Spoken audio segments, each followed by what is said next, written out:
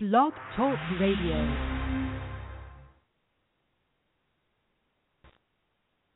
Hello, and welcome to Small Business Digest Radio. My name is Don Mazzella, and I am your host for a program devoted to identifying strategies and suggestions to help small business managers increase profits, add sales, better manage cash flow, improve employee management, and streamline operations. Our guests are other entrepreneurs and experts offering their solutions to the problems and opportunities facing small business leaders.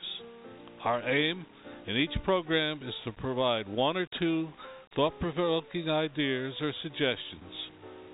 So follow us on Twitter at hashtag 2SBDigest or at our website at www.smallbusinessdigest.net.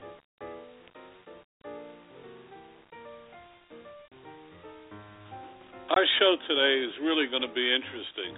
We have two extraordinary women and one extraordinary man. Our first guest is Jennifer Witter.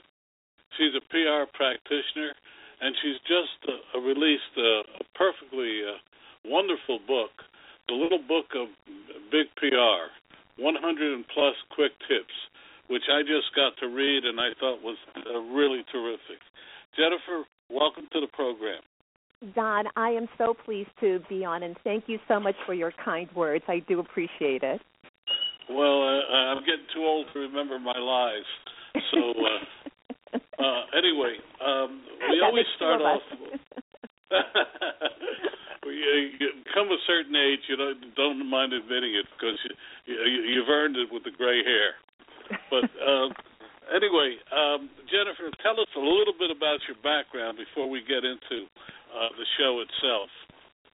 Sure. I started in public relations about 30 years ago. I fell into the field. I majored in print journalism when I was in college. And when I graduated, it was in the early 80s, and that was at the time of the worst recession since the Great Depression. And I was able to get a job in public relations, and it turned out I had a natural affinity for it, and I just stayed on. And it's been a wonderful, exciting, completely take your breath away kind of career. Couldn't have asked for anything better. And before I started the Borland Group, I was working at Ketchum Public Relations. And while I was there, what was excellent about Ketchum is that they ran each of their accounts like they were mini businesses. And I was absorbing how to run a business, managing people, accounts, and the like, so that when I started my own company, the Borland Group, I already had a grounding in public relations. And the Borland Group is now 11 years old. We are a certified woman-owned company, and we focus in on corporate visibility. And it's a fully formed S corporation, and I first started working in the real estate sector, and we broadened out, and now we're industry neutral. And it's been a wild ride, I can say, because within the past 10 plus years, we had 2008 with the collapse of the market, the advent of social media, which has radically changed public relations much more in the past 10 years than in my total 30 years. And it really has influenced the way public relations professionals practice the field, and also how fellow entrepreneurs can use public relations in order to get what I call their unfair share of business building attention. Well, that's terrific. Let's start at that point. Our audience, 59% of whom are presidents and or owners. How can they get their unfair share? I love that. That's a great line. Well, I'm an entrepreneur too, and what I practice is what I preach. And with public relations, back in the day when I started 3+ decades ago, it was more of the icing on the cake. If you had it, it was great. If you didn't have it, some CEOs thought, that's okay. But what they have realized is that public relations has to be part of the overall business plan, because when there are dips in the market, you still have to go out there and generate revenue. And if you have a very positive, very strong image of your company, it will so much assist you in getting past that hump when the economy dips. And so with public relations, what I say to my clients, and all of them are small businesses, they are, in New York and throughout the country, is focus in on what tactics will best help you. So for entrepreneurs, what they need to do is look at what will help them the most, because there are so many things out there within public relations, whether it's media relations, speaking opportunities, social media, that they can choose from. But you need to choose the right tactics that will enable you to achieve your goal. And for every business owner, the ultimate goal is to generate revenue, and public relations will assist you as a part of the overall business plan to help you achieve that goal. For example, I've never had someone come up to me and say, I don't want media relations. That's like the nirvana of every entrepreneur, and I can appreciate that. But for some entrepreneurs, some CEOs, they say, I want to be on the Wall Street Journal, I want to be in the Chicago Tribune, I want to be in the San Jose Mercury News. And that's all well and good, but you need to take a step back and see what media outlet is your target market reading. And they may not be reading the Chicago Tribune. What may be most influential to them is Crain's New York Business or the Washington Business Journal. So you need to take a look at the tactic and then break it down and see how you can use that tactic in order to help you get to where you want to be. Well, I love it. All I have to do is just hit one question and you're off and running. Yes. No, it makes my job that much easier. But let's talk about some of those tactics. Mm-hmm. Okay? I'm a small business. I'm sitting there. I come to you, and what are the questions you ask me, and what are some of the answers I should be providing you? Okay, well, each answer is specific to the client, because in the different industries, it all depends on what you want to achieve. For example, I just got some new business leads. One prospective client wanted to focus in on social media. Another client wanted to focus in on broadcast media. So for each business, everything is customized. But the question that I ask you is, what is your objective? What do you want to achieve? And then the second question is, and it may be a little bit startling to some, is what is your budget? Because if you have, let's just say, $1,000 a month to spend on public relations, what I will say to them, it's best to work with a consultant.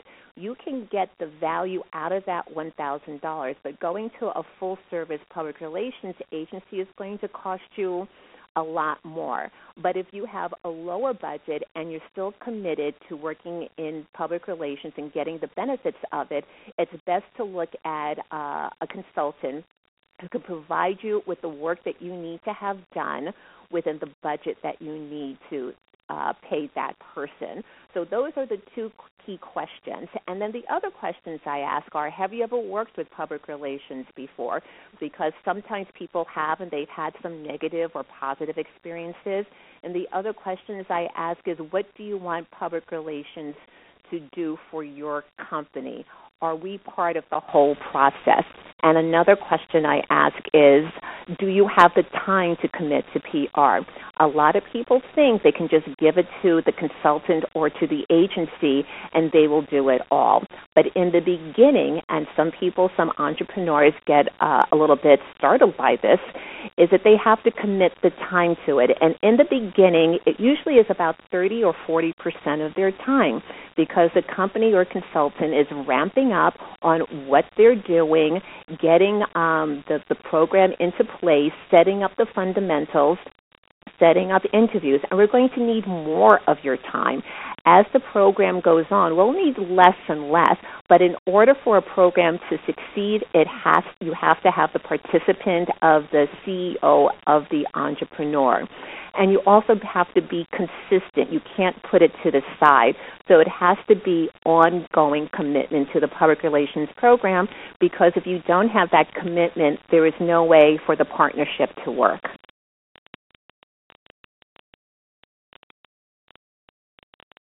Look, let me ask you now. You have a little book of Big PR. Mm-hmm. So what are some of the tips that you, quick tips that you think that our audience might like to hear? Just give us 2 or 3. Okay, I have one right off the top of my head, and that is social media. And I am passionate about social media. And what makes me want to pull my hair out is the fact that so many entrepreneurs don't engage in it. And I usually get 3 reasons, like I'm too busy, I'm a private person, it's really not, for me. And it really is, they're overlooking it very quickly. There was a study done by the Social Media Habit. It's a social media research company. And they said 53% of Americans who follow brands in social media are more loyal to those brands. Another study said that users of businesses that have Facebook fan pages spend more money on that business and demonstrate increased loyalty to the company. So if you're not on social media, you are missing out on so much. And so what I say to entrepreneurs out there, look at the different social media tools that will work best for you, whether it's Facebook, LinkedIn, Pinterest, Twitter. Select one or select 2. You can't be all over the place with it. And with those 2, I usually say take a look at Facebook and LinkedIn, because those are the longer-lived social media tools, and they also bring more positive feedback for those who use it. And then I break it down into how you can use these tools effectively. And for both of them, you need to post regularly so those pages don't go stale. You need to use visuals.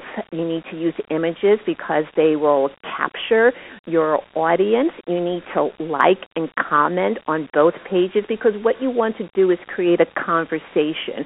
You want the stickiness to have your followers to come back and believe in you. And by doing those simple things really helps. And one other tip for social media is something that I share with many of my clients, and what I did myself, is to post a tip of the week. And what that is just posting information about your trade that maybe your target don't know about, and they want to get that bit of information. And you would be surprised how many people look forward to those kinds of tips. And then the other thing I would suggest, another tip, is speaking engagements. A lot of people have such a fear of public speaking, but they need to get over it, because it's a way to get in front of your target audience. It's a way to enhance your credibility. If you speak on a panel, there'll be other experts there that you can share in what I call the halo effect, because if you're so good, it just shows that you're even better in the association of these other individuals. One of my clients, she's done speaking engagements. She's a real estate broker here in New York, and out of one of those speaking engagements, she got a multi-million-dollar listing just from one presentation. So for speaking engagements, you can look at local WYMCAs, you can look at libraries, you can look at networking groups. Go in there, suggest a topic, prepare for it, invite your clients, invite your staff, and then really go in there and take advantage of that speaking engagement, because it has shown that you can get really strong feedback and revenue in some instances just thanks to those speaking engagements. And then last but not least, I would say another tip in another area is traditional media relations. And I mentioned that I'm always asked about that. And some really quick do's and don'ts with the media, I would say, is that, reporters are under a lot of stress. So if you go to them and say you can be a regular story source, that it can come to you to bounce ideas off you, if you have different aspects to stories out there, they will start trusting you in order to get the stories pulled together. You need to know the reporter's beats. This is something that has come back to me in my 30 years of being in the business, that reporters get very agitated. Let's just say they cover the automotive industry and they get somebody talking about fashion. Excuse me. That happens. So you have to know the reporter's beat, what they're looking for, get them information that they want, and they really will work with you. A couple of don'ts. What not to do is not to go to multiple reporters at the same outlet with the same pitch. I was at a seminar with a New York Post reporter, and he said, you know what, when you do that, it doesn't work because we all talk with each other, and we know that you're sending out the same pitch to all of us. So just pick the reporter who covers the beat and give him the pitch, and we'll get back to you. And then something that sounds like PR 101, but when you send out a pitch, and it's usually done by email, make sure that that pitch, which is what the story is that you want them to cover, no more than 2 or 3 paragraphs, make sure that what you write has no misspellings, that the grammar is correct. And again, that sounds very 101, but I've had so many reporters come back to me and say that they just don't read pitches that aren't well written, and they get like 300 to 400 emails an hour. So if your email doesn't read well, they won't read it at all. So those are a couple of quick tips regarding reaching out to traditional media. I cannot, that last point, you have no idea how many times I find misspelled, misdirected emails. I couldn't agree with you more.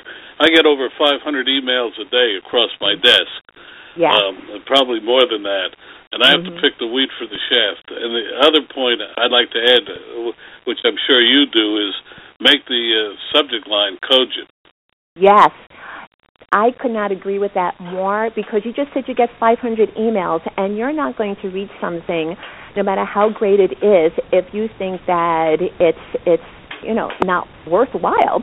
So in the subject line, I tell entrepreneurs, put in story pitch. Just put it in, like what you're doing. Don't try to dance around it. A radio reporter told me that she was getting these pitches from this particular person, and the subject line was, "You will never, ever get another pitch like this again." And that's simply not true. And she knew that, and she would just, disregard it. And again, it sounds so 101, but you really have to literally dot your I's and cross your T's in order to get the attention of a reporter like you, who has 500 emails coming to him every single solitary day, in order to get to the next level, which is talking to you and appearing on your show. Absolutely. Jennifer, our next guest, Cynthia Pesce, is waiting to come on, and but I was wondering if you would stick around.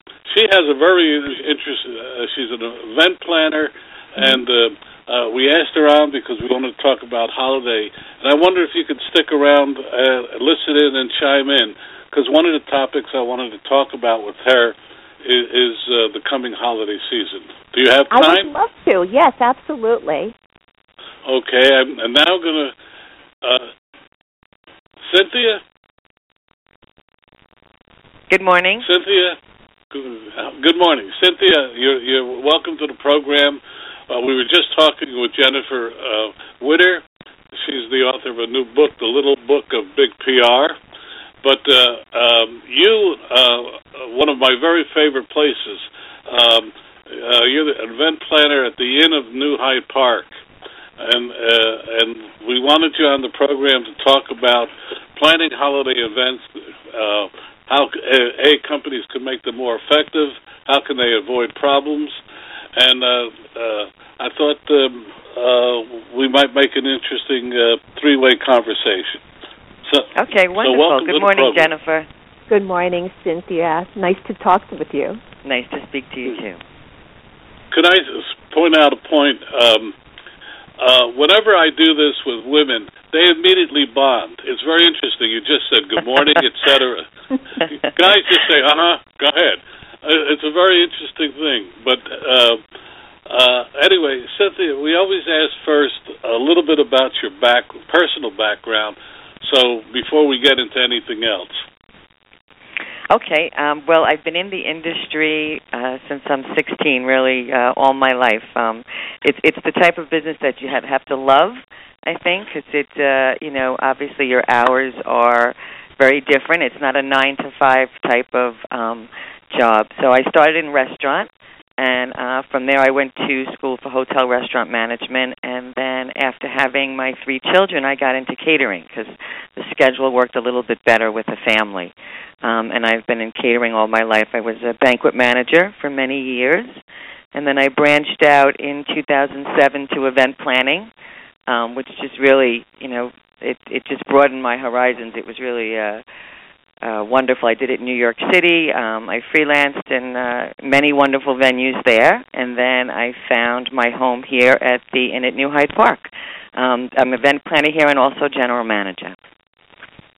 And I've been here for it'll be 2 years December, and I love it.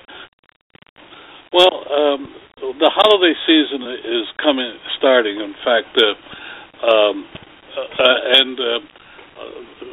although I've seen an interesting statistic that the number of company-sponsored parties has declined each of the last 3 years. Cynthia, what are some of the things that a company should think about and know about before they go into this whole process of creating a holiday party? Well, I think first that it's the goal. It has declined. You're absolutely correct about that. And I think companies need to rethink that because really it's a time to say thank you for your employees' hard work all year.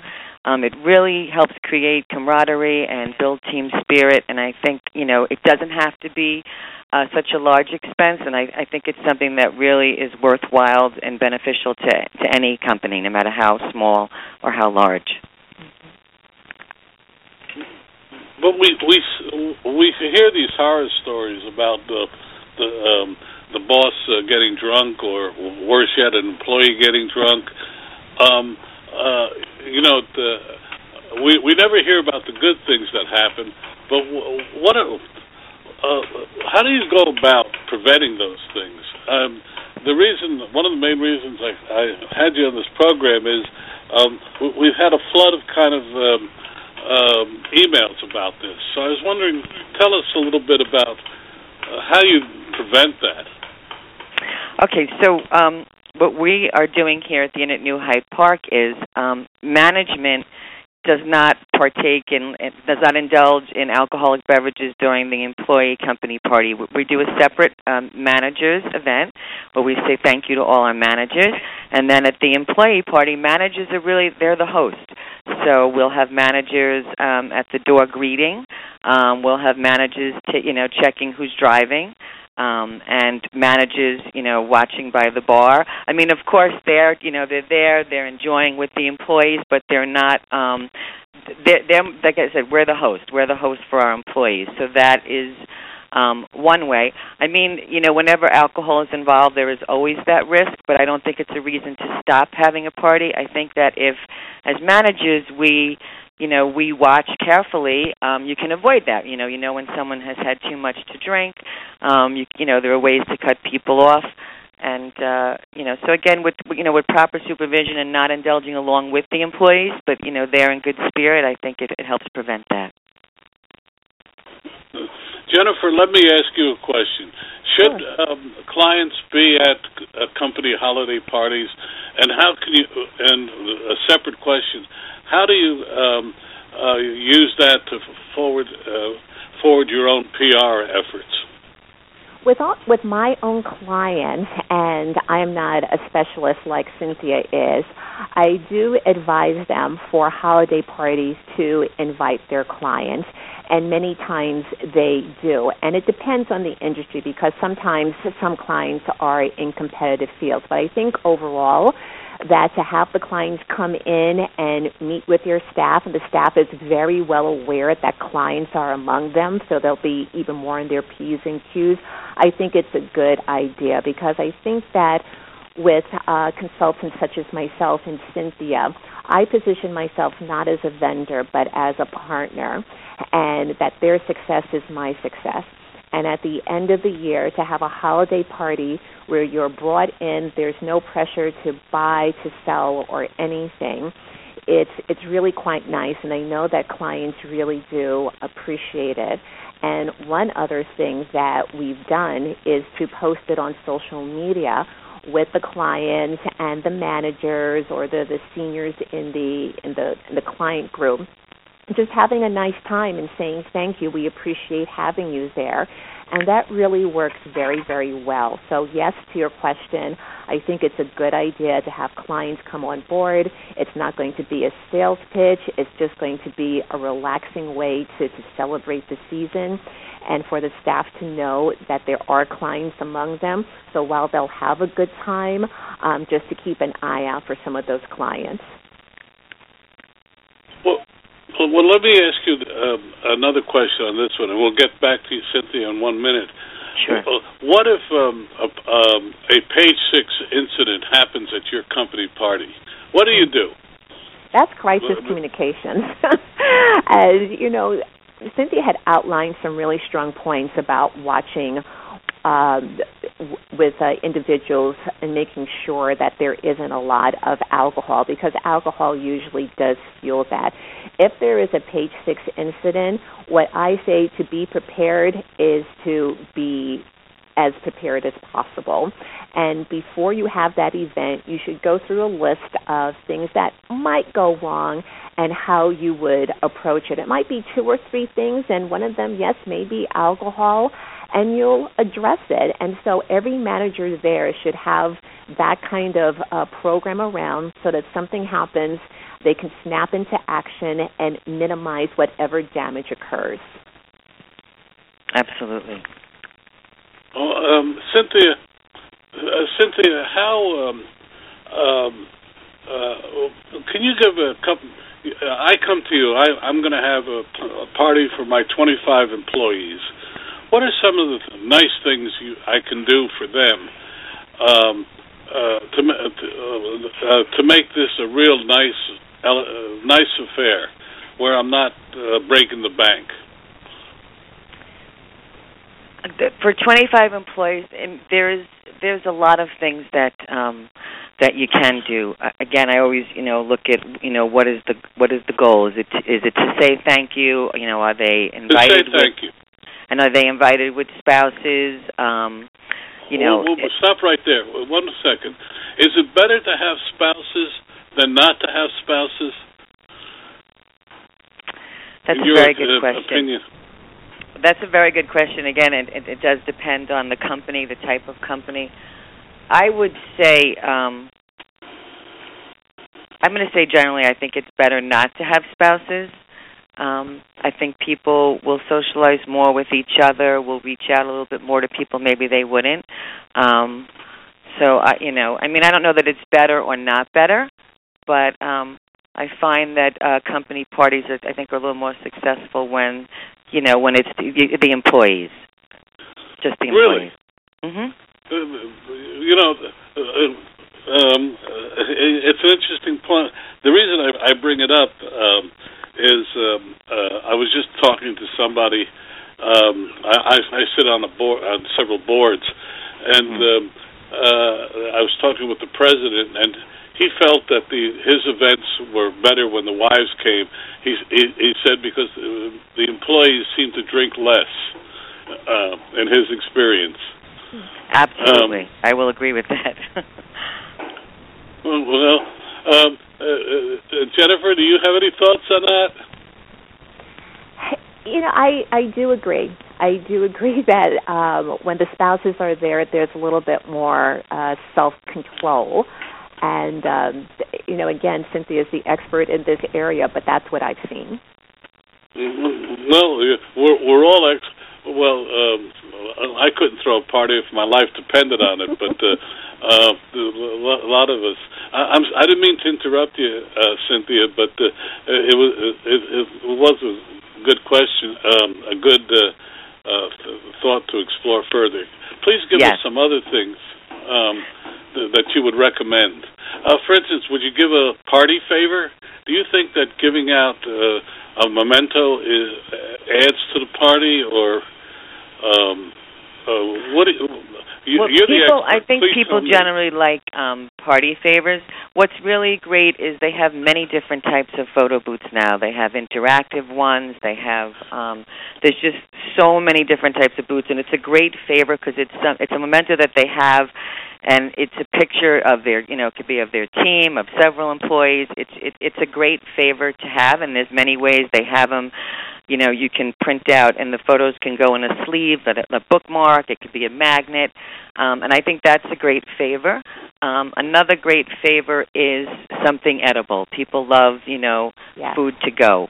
It really is, I'd say, probably the most popular favor and the most well received, rather than some type of trinket. An edible favor is, usually people enjoy it very much. In your experience, giving out awards during the night, the best salesman of the year, or saleswoman, usually is a woman lately, awards at the things, or and more, equally important, have you, in your experience, if you give out the bonuses during that time, does it add to it? I would recommend not giving the bonuses at that time, because then I think that comes the focus. And I also would stay away from giving awards out. It's things like Employee of the Month or Salesman of the Year. I would stay away from that, because again, it's a time to say thank you to all. I think raffles are great, or gift baskets. You can do raffle prizes. Tickets to a movie theater, manicure, pedicure, things like that. Because people love any type of competitiveness like that, or any type of, people like to win things, but I wouldn't do awards. I would gear more towards raffles. And Cynthia, I totally agree with you regarding the bonuses, because that can turn a good party into a bad party really fast. If somebody gets a bonus they're not happy with, or that the amounts get circulated among the crowd. And so with bonuses, I'm in total agreement. That should be done off-site in the office, one-on-one. Yes. Cynthia, tell us a little bit about the inn. I love the place, but tell us a little bit about the inn on the park.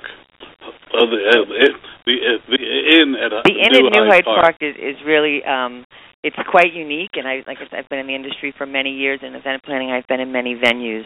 We have 9 different rooms where we can hold events, so anywhere, and we have beautiful, beautiful bridal suites that we also do private parties in, so anywhere from 10 to 500 people. And also it's great for any type of progressive party. You can go from one room to another, and the rooms have a different feel. Our menu is, we really like to customize, so, we have certain set menus as a starting point, but we customize our menus. We have many capabilities for corporate audio-visual.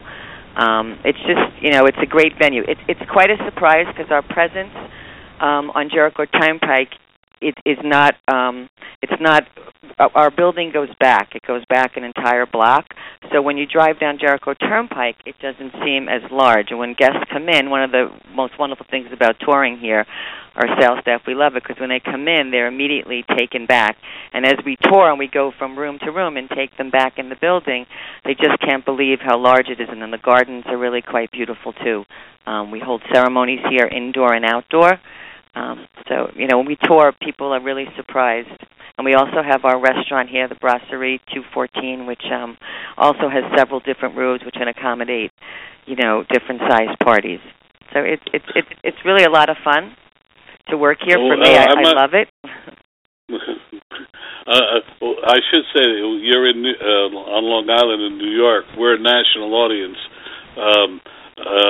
We've had other local venues on, but you have such a great reputation. We had to bring you on the program. But let me ask you one more question. You said a progressive. I assume that means you have the cocktails in one room and then you go into another room for dinner. Is that correct? Yes. Is that what you mean by a progressive? Well, that is one way, but we also just, we did a large corporate event where networking was a big goal. So we started in one room with cocktails and one type of menu, and then we went to another room for the entree portion with a different type of setup, having them mingle more, and we did assigned seating there, and then we went to another room for dessert, which was another whole feel. So there's a lot of ways you could do progressive parties. Even with menu, tasting menus are very popular now too. So there's a lot of ways you can do a progressive event, corporate or social. Well, let me ask you another question. Is it better to pre-assign seats so that a manager is at a different manager? One manager is at one table, another manager at another, and you kind of mix it up so that there's some sort of mingling, planned mingling. Again, I would say it's always as the host, your goals are really important. So for certain corporate events, assigned seating is absolutely, I would say, something very positive. And you would have certainly managers from your team sitting with different clients, matching them up. And I would say it becomes very beneficial. And then certain events, you would not do that. So it really depends on your goal and the type of event that you're having. Okay. We have to wrap it up. I could go on all hour with you. But Jennifer, the name of your book again and how people can reach you and how they can buy the book. Oh, thank you. The name of the book is The Little Book of Big PR, 100-plus quick tips to get your small business noticed. You can get it on Amazon or Barnes & Noble. And I am on Twitter. It's at Jennifer TBG, and my first name is spelled funny. It's JENNEFER. And you can always reach me via my email address, which is jwitter, WITTER, at theborlandgroup.com. And Borland is spelled B as in boy, ORELAN as in Nancy, D as in dog, group.com. Okay. And Cynthia, how can they reach you and your venue or talk to you further? They can go to our website, which is INNATNHP.com. For the Inn at New Hyde Park, they can call us at 516-354-7797, and I'd be happy to answer. Repeat that again. 516. Repeat the number again. Sure, 516-354-7797. Okay. Thank you both for being on the program, and I certainly learned a lot today, and I hope our audience did as well. Thank you. Thank you very so much. And thanks, Cynthia. Thank you, Jennifer, very much. Okay, bye. Both have a really nice day. Our next guest, Steve Lang, is here to talk about office environment, work environment. He brings a lot of experience, and I'll let him talk about that. But quite frankly, I like the idea of talking to Steve because many of us who have companies have a very interesting problem. How do we meld our older employees with these new employees and give them both the space they need? Steve Lang, welcome to the program. Don, thank you very much, and it's a pleasure to be part of your show. Well, Steve, as we ask all our guests, tell us a little bit about yourself personally before we get into the topic. Certainly, thank you. I went to college outside of Philadelphia and finished my graduate degree with an MBA in finance in New York City. Originally started my career with Mobil Oil, and then I moved to the commercial interiors industry.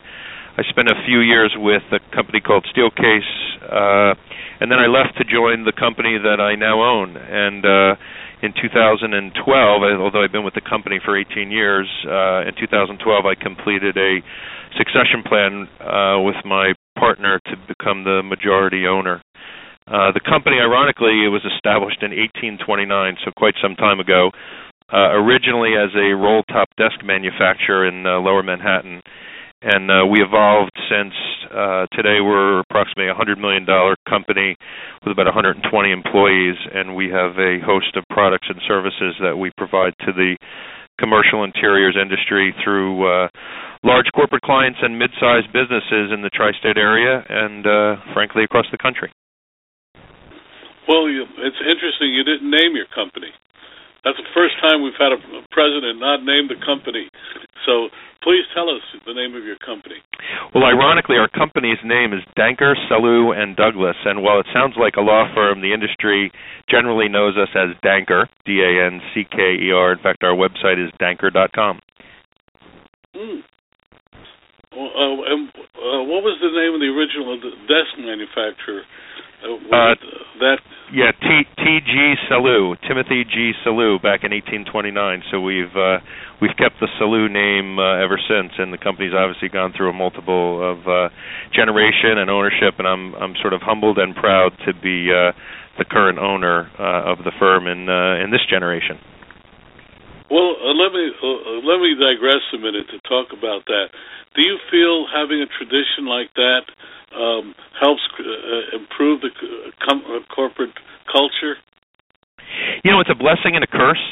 It's a blessing in that we're a well-established company and we have a valuable reputation in the marketplaces that we serve.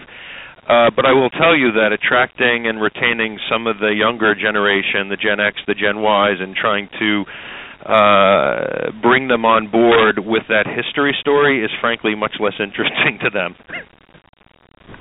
That's very interesting, which is a nice segue into one of the topics we wanted to talk to you today about.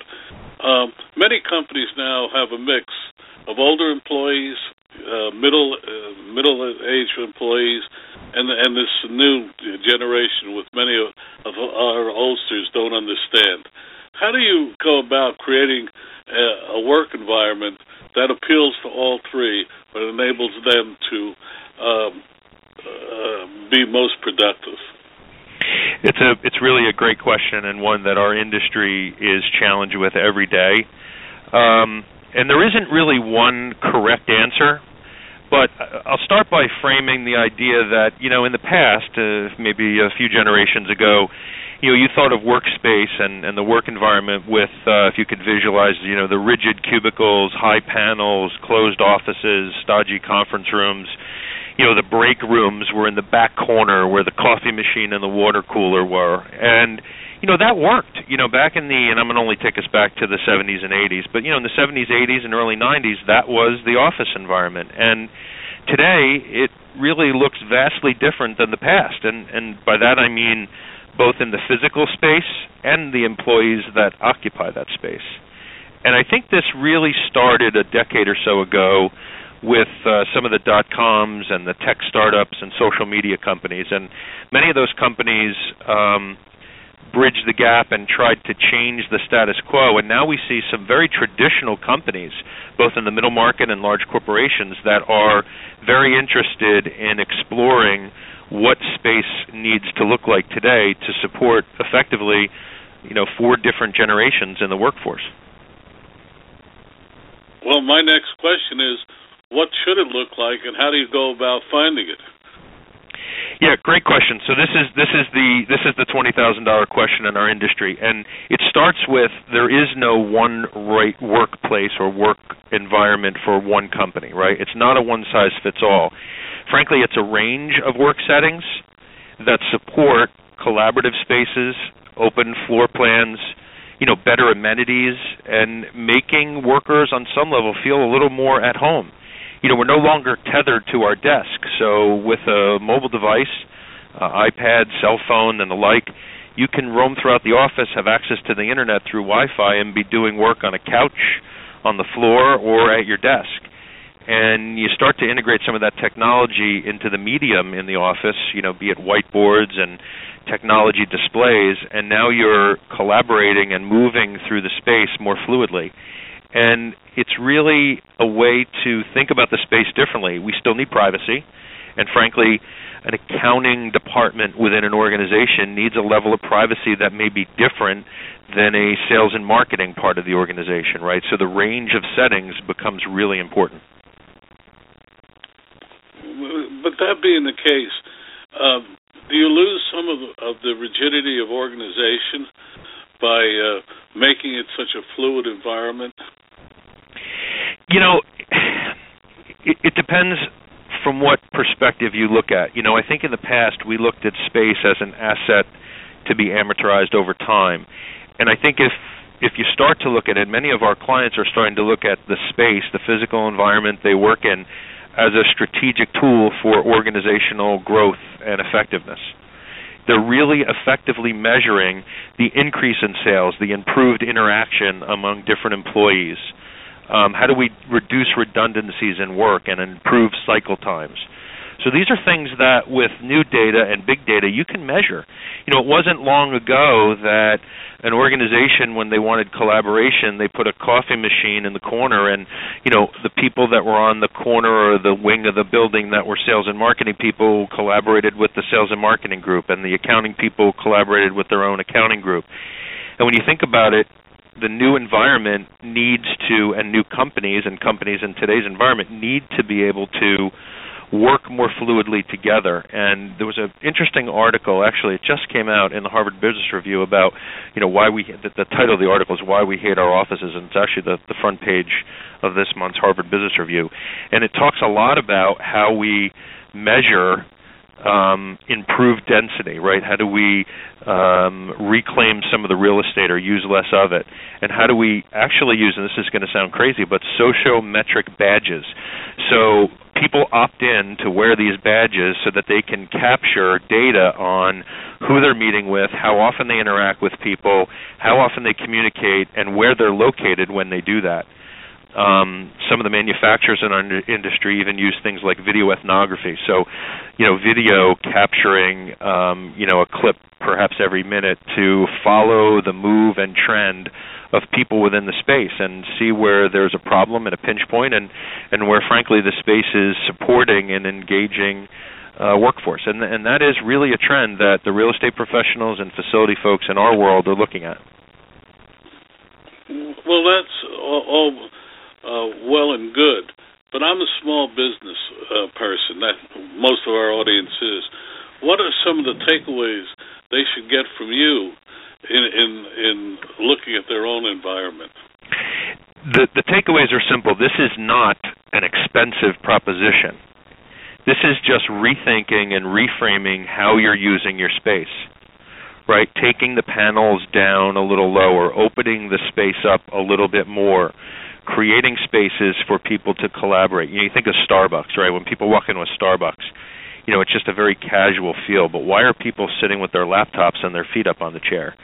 Again, if you're trying to attract the next generation in your workforce, and if you're trying to evolve your culture and grow your business, these are things that you may not be doing, but your neighbor or your competitor may be thinking about, and it really can have a vast effect on your culture and on the performance of your company.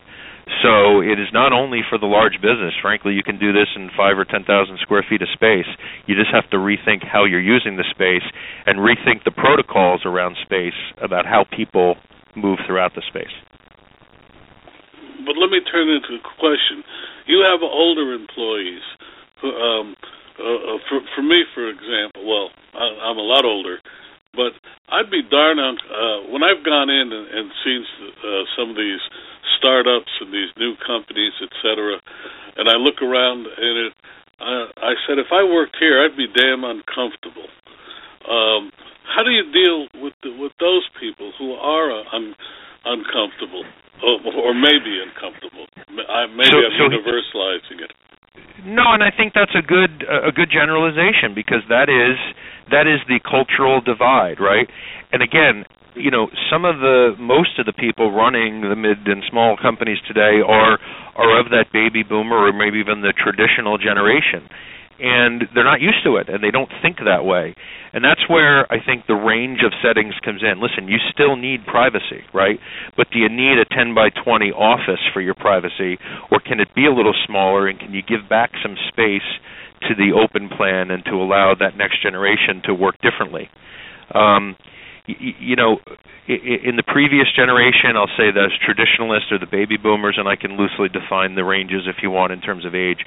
There's only 12% left of them in the population today, in the working population of the traditionalists. And, by and large, those folks' needs are different, and clearly I think everyone understands that.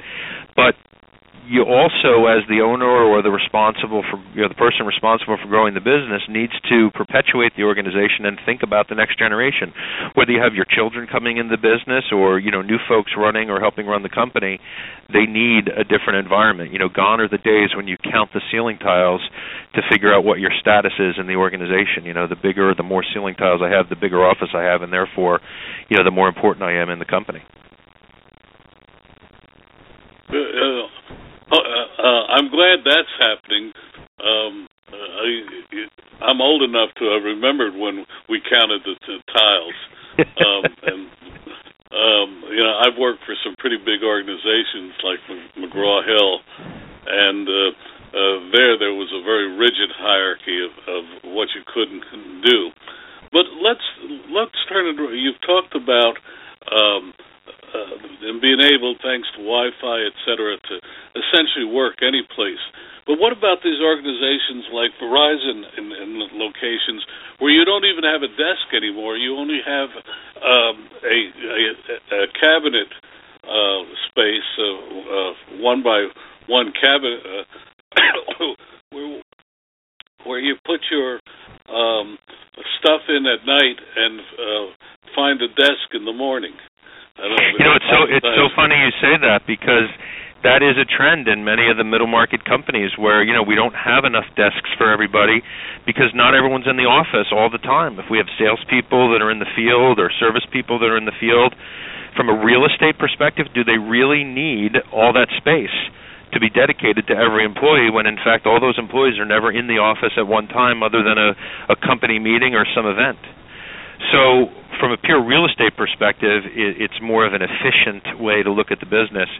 But think of it too. Think of your home, and you have a cocktail party or a party at your home. Where do most people collaborate and convene? In the kitchen. And why do they do that? Well, you sort of typically have an island or a bar stool, height table, or some of that nature. Clearly there's food service and drinks and coffee and simple things like that, get people to, drop the real stodgy environment of, your secretary can call my secretary and we'll have a meeting 2 weeks from Tuesday. And they quickly get together and share information and ideas that may lead to a whole different way to take the company or that project or that strategy in a new direction that may not have been thought of before. So, listen, I'm with you. I'm in that baby boomer generation. Sounds that you may be a little older than me, but I think part of the challenge as leaders is, we need to perpetuate our organizations and plan for the next generation, and space and thinking about your physical space in which people work is one way to clearly have an effect on your culture. Well, let me ask you this question. There used to be a feeling that if you had a desk or a cubicle, it was your desk, your cubicle. If you're destroying that sense of ownership, what do you substitute for it? So think of it as this is my space to work rather than my workstation to work at. So if I come to and by the way, again, I want to properly frame this, that it is not for everyone. I think the right answer is a range of work settings, some privacy, some open plan, some workstations, depending less on who you are and more about what you do and how you work. So with that in mind, space is not defined necessarily as your desk or your workstation, but the floor or the wing or the area in which you work. And if you plan the space right, and that's where our industry and companies like ours, I think, do a really nice job of thinking through how to utilize the space in the most effective way, you have a range of settings. So if you have to make a private call to your doctor or to your children, there are non-reservable, we'll call them enclaves, very small private spaces that you don't need a reservation to go in, and they're available to anyone at any time. And you can pop in there and have a quick meeting with 2 or 3 people and have privacy. And you can make a quick phone call to your doctor and not be around 12 people that are your colleagues when you're working on a project. Well, you're probably one of the most articulate people we've had on this program about your area of expertise. So I want to continue because I know this is an issue that some in our audience are facing and many will face over time. What do you see are some of the other trends in the workspace environment? You've been very articulate, so I would like to continue. I think as a general sense, sometimes I call it the Starbucksification of the office. So, lounge seating, more collaborative, soft seating environments. The other big trend is, think of the traditional cafeteria. And how do, and many mid-size and small corporations as well as large are thinking about that cafeteria that was the lunchroom in the back corner, and how do we transform that space, or how do we take that space and make it the kitchen in your home? And what I mean by that is, can you move that out into more of an open plan, or can you convert your lunch area to more of a work cafe? So again, some soft seating, some tables, yes, tables and chairs to eat your sandwich at, but also maybe some technology, some TVs or multimedia where, around the food service, around lunch, around a break, you're using that as a way to interact with people on a different level, on more of a social level, and using the technology to integrate. I think the other thing is linking technology to the work environment. So things like conference rooms that are reservable through your Outlook database system, or whiteboards that are electronic that will capture the information and save it, and you'll be able to redeploy or redistribute that information in a moment's notice with the click of a button for where we were on our project last week, and that information is then clearly displayed back up. Many people are visual learners. I know myself, I'm a visual learner. I have to write things down. I have to draw pictures, and when I write them and when I see the pictures, either on a whiteboard on a wall or in my notes on my binder, I remember it more. I have better recall of that information, and I can have it at my fingertips when I need it. And some people are just very tactile learners, and other people, as I said, in that range need privacy and need some time away. And again, there are private spaces for the folks that need privacy. If you're an HR person, you can't work in an open plan. You can't have a conversation on the phone in an open plan. And again, in that range, we would plan the HR department or person to have a much different level of privacy, perhaps, than a customer service person or something like that. We're talking with Steve Lang, President and CEO of DS&D. We're talking about space planning, about better utilization of workspace, and how do you integrate this multi-generational workforce and their differing needs. Do you do much work? We have a large segment of our audience that are in the restaurant and service area. Do you have any thoughts on that, on how configuring restaurants or configuring service areas that we pass on? To be honest, we don't do a lot of restaurant business. I think that's a market or a niche all to itself. There are a lot of very interesting and unique restaurant designs in some of the places that I frequent. I will tell you that sound is a common denominator both in restaurants and office. And you asked about some trends earlier. I know in the restaurant business, it's very important. if you have a loud, noisy restaurant, there's a different environment, and you may be attracting a different clientele than a very quiet, concealed restaurant, and you have to think of those things as you plan the space. And there are plenty of really good architects and design firms that work with restaurants, and I think do a phenomenal job. But one of the things I think where there's commonality is in noise and sound transmission. And in an open plan, the other thing that we think a lot about and certainly consult with our clients on is this idea of sound masking or white noise. The more open a space is, the more loud it is, and the more noise transmission, voice transmission of people's conversations and phone conversations transfer, and it can be counterproductive. So again, when you think about that space, you need to think about it in the holistic sense, not just the furniture per se, but the entire space and how it's utilized. When we look at privacy in the office, we really talk about the acoustical privacy versus the perceived acoustical privacy. It may look private, but I can hear your whole conversation from right outside the door. Or, did we plan the space and build it appropriately so that there really is a level of privacy? Well, we recently had on a heating, ventilation, air conditioning executive, and he pointed out about how important it is to maintain a temperature level. How do you do? Some people like it cold, some people like it hot. How do you account for that? How do you get around that issue? Don, I listened to that podcast, and I'm smiling because that is another topic for us that is a hot one. I would tell you from a facilities perspective, folks that manage the facility or have responsibility, for the space in which their people work, major issue of, one of the major issues is people are too hot or too cold. And that's not an easy one to solve.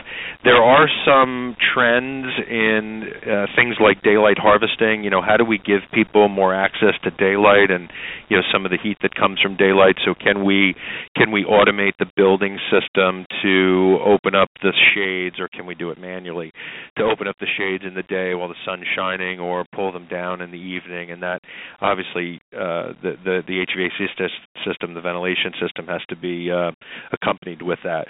But that is one of the biggest complaints in the office is too hot, too cold. And, different people, again, this is the issue, right? This is the major issue in any building. Different people have different needs, right? One person's too warm, the other person's too cold, and the temperature is exactly the same. But but how do you deal with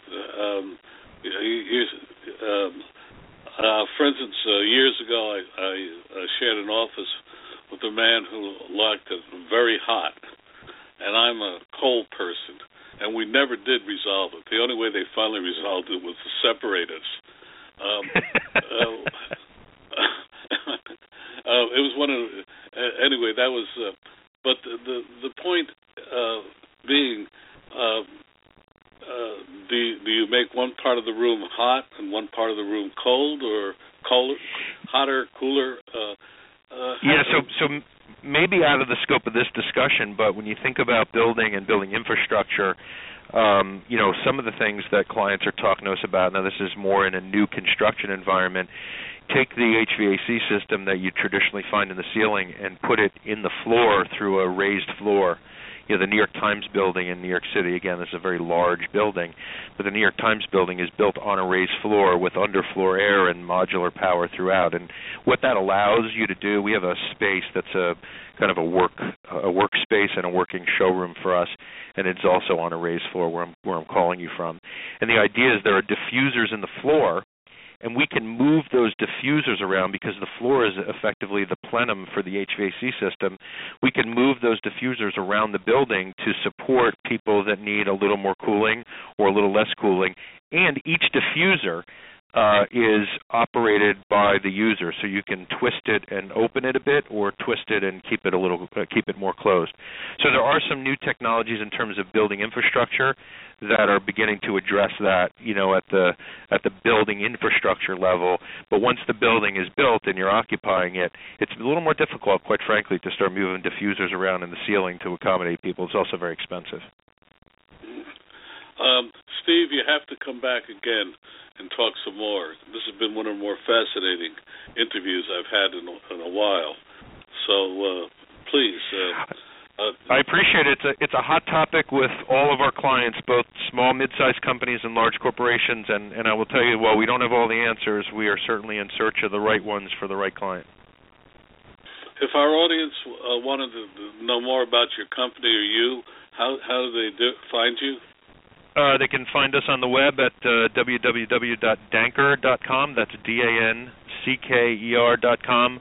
Or they can reach us on the phone. Our phone main line is 908-231-1600. Or they can email me at slang@danker.com. Can you spell that out for people? My wife's name happens to be Lang, but she's L-A-I-N-G. So, all right, well, that's not me. So I'm S as in Steve, Lang, L-A-N-G, and it's at Danker, D as in David, A-N as in Nancy, CKER.com. Well, Steve, thank you for a very interesting half hour. Thank you. I very much appreciate it. Thank you. It's been my pleasure. Thank you for listening tonight. All of our guests are invited because they offer actionable advice to our audience. They do not pay to join us, but rather demonstrate their capacity for helping our audience add profits.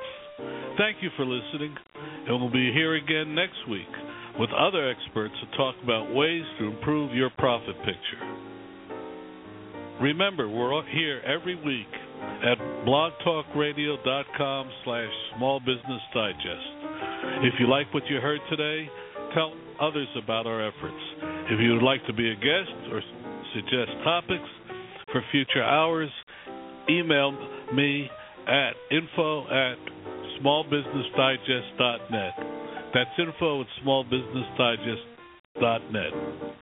We would also like to remind listeners that besides our radio efforts, Small Business Digest comes to you via the web, through our video channel, and in our magazine. You can subscribe for any or all of these by going to smallbusinessdigest.net. That's smallbusinessdigest.net. Thank you, and have a good day.